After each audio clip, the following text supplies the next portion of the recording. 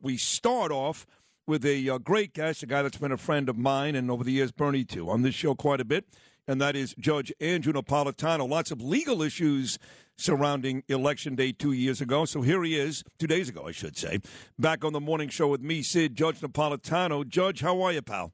Oh, I'm fine, my dear friend. Good morning. Still missing Bernie. I know you hear this from a lot of people. Yep. My years with him at Fox were very happy years. You know, he protected me from the Eye Man. Yeah, that was his job. It's funny, no matter who comes on, whether it's Phil Simms or Jim Nantz or you or a bevy of politicians, they all said the same thing. Bernie would call him and go, "Here's his mood today. Never good, but on certain days worse than others." Exactly. Here's the buttons you don't want to press. Right. No, he was good. Bernie was great with that, so I miss him too. But we have to move on. The show goes on. You know how that goes. Yes, of course. And thank God the show is doing great when we have people like you stopping by. Well, you're very popular. Thank you. Very, very popular in the New York City area, and I'm very happy for you, and I'm honored to play just a tiny little part with these times when you have me on. It's a joy. Thank you. I am good friends with all those people whose names you just listed, from Curtis to would-be Governor Lee Zeldin. How I wish he had made it, and I thought until early in the morning that he had it, but we have a monstrous on our hands whose attitude about the right to keep and bear arms is, "I'm going to frustrate the Supreme Court." Yeah. And she's lost two major lawsuits, two major challenges to her efforts to stop people from legally carrying guns. Already she's going to lose a lot more.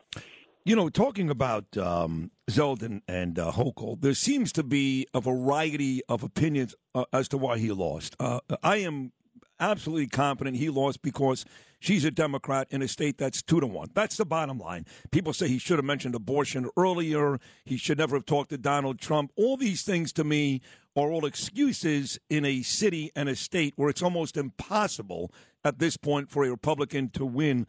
Do you have any real opinion as to why he did lose? Well, I wish that the former president had not endorsed him, and I know there were people in Congressman Zeldin's camp who did not want that endorsement. And of course, we know that the governor's people made hay out of that. Hey, this is a Donald Trump acolyte. Look, I know Congressman Zeldin well. I've interviewed him many times when I was at Fox.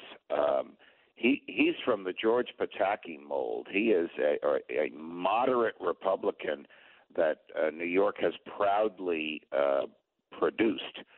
But this is not the George Pataki era. This is a very, very bitter, contentious era. And to get Democrats to vote for a Republican, you know, if you did a blind test, if you didn't say who they were voting for, and you just listed character, personality, background, positions on the views, a lot more people would vote for him. But I agree with you. Just because that letter R is after his name or in the R column, people in New York can't bring themselves to do that. You just can't. So I've got a really good friend, Judge Napolitano, running for assembly. He's still running because it's not over yet, in Queens. His name is Thomas Sullivan. This guy, Judge, actually fought in Kuwait, Iraq, Afghanistan, happened to be at the World Trade Center on 9/11, and literally carried bodies, surviving people out of the. Yeah. This guy. I mean, when you talk about a movie material, this guy's a real hero. So he's running for assembly in Queens, and they've got about 98% of the votes in, and he's up about 250 votes. It's that close, and all of a sudden, they shut it down. And now, he told me last night, he may not find out until next Tuesday whether he wins or not. And he joked around and he said, well, I guess they're going to spend the next 5 days trying to find 300 votes. He laughed about it, but he was actually upset about it. What about that type of stuff after Election Day? He should bring an action in New York State Supreme Court and ask for a court-appointed monitor. I mean, the process of counting votes is a governmental function, and like nearly everything the government does, I'm not talking about national security secrets, I'm not talking about a judge in her chambers, but nearly everything the government does is open to transparency. So the court should appoint a monitor for potential Assemblyman Sullivan. so that the monitor can see what these people are doing. They can't go behind closed doors and suddenly start stuffing the ballot box. And if he has reason to believe that beyond just a general fear that they did it in the past, that might do it again, he's got to present those reasons to a judge, and they have to do it today. They have to do it right away. I totally agree. Sometimes people come into court and I'm saying it's too little and too late. You should have come here last week. Yeah. So they have to file that as soon as they have the suspicion. I think he is doing that. So once again, you're right on the money. If it's a real election board, then there are Republicans on it. Assuming Thomas is a Republican, then there are Republicans on it as well as Democrats. So his lawyers have to interview these Republicans. What are the Democrats doing? What is the chair doing? Why did they close it down? Why is it suddenly behind closed doors? It's a governmental function. Under the law, the people are allowed to observe it. He is a Republican, by the way. You nailed that, too. So it was only about... Well, I suspected as much, otherwise we wouldn't be having this issue. Exactly right. So it was only about... and we shouldn't laugh at it because I know. It undermines democracy when these things happen. And there was a genuine fear from people on Tuesday. It was only about 3 hours in, Judge, to Election Day. My buddy Harry Mays in Philadelphia. Oh, my God, here we go again. The machines aren't working in Pennsylvania. The machines aren't working in Arizona. I mean, you would think at this point, honestly, you come in with voter ID, you vote, and it's really that simple. The fact that we're relying on some of this outdated machinery is really a joke in itself. But the fear on Tuesday, Judge, from people around this country that there was going to be some type of fix-in on both sides is something really we can do without.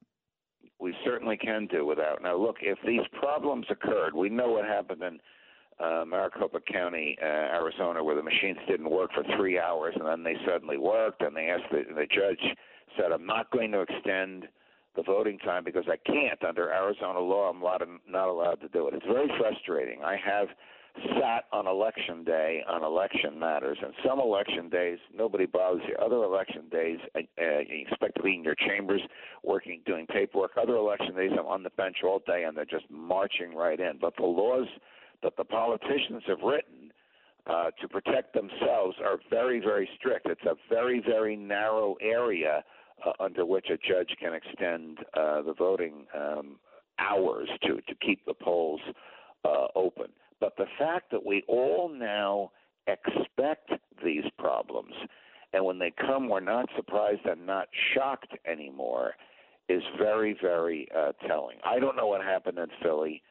Obviously, I wish there were a different outcome in Pennsylvania. I don't believe that Fetterman and Shapiro won by chicanery. I think they just ran better campaigns, and they had that Democratic base we talked about in New York. You're going to get problems in every election, and Rudy knows this. You can ask him about it, Mayor Giuliani. The law says you are entitled to a fair outcome, not a perfect outcome. And that's really what's in the judicial mind. That's what's in my mind. Is I'm sitting on the bench and people are coming in, or poll workers are coming in and telling me what's happening. Not perfect, but fair, and a just outcome so that the winner really won.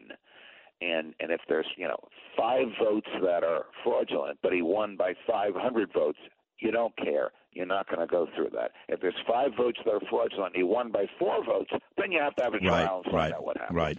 Going back to Fetterman in Pennsylvania, I guess he filed a lawsuit. You would know this better than me.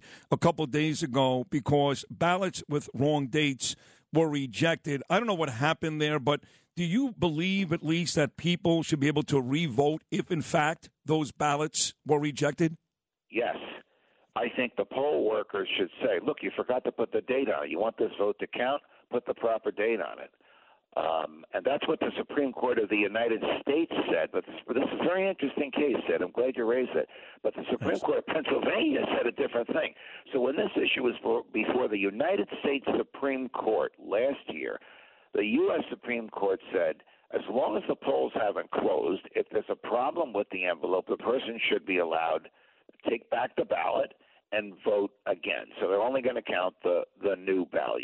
The poll worker should say to them, you wrote the wrong date. Today's Tuesday. It's not Wednesday. Whatever. The Supreme Court of Pennsylvania, when it looked at this issue, said, no. You only get one shot.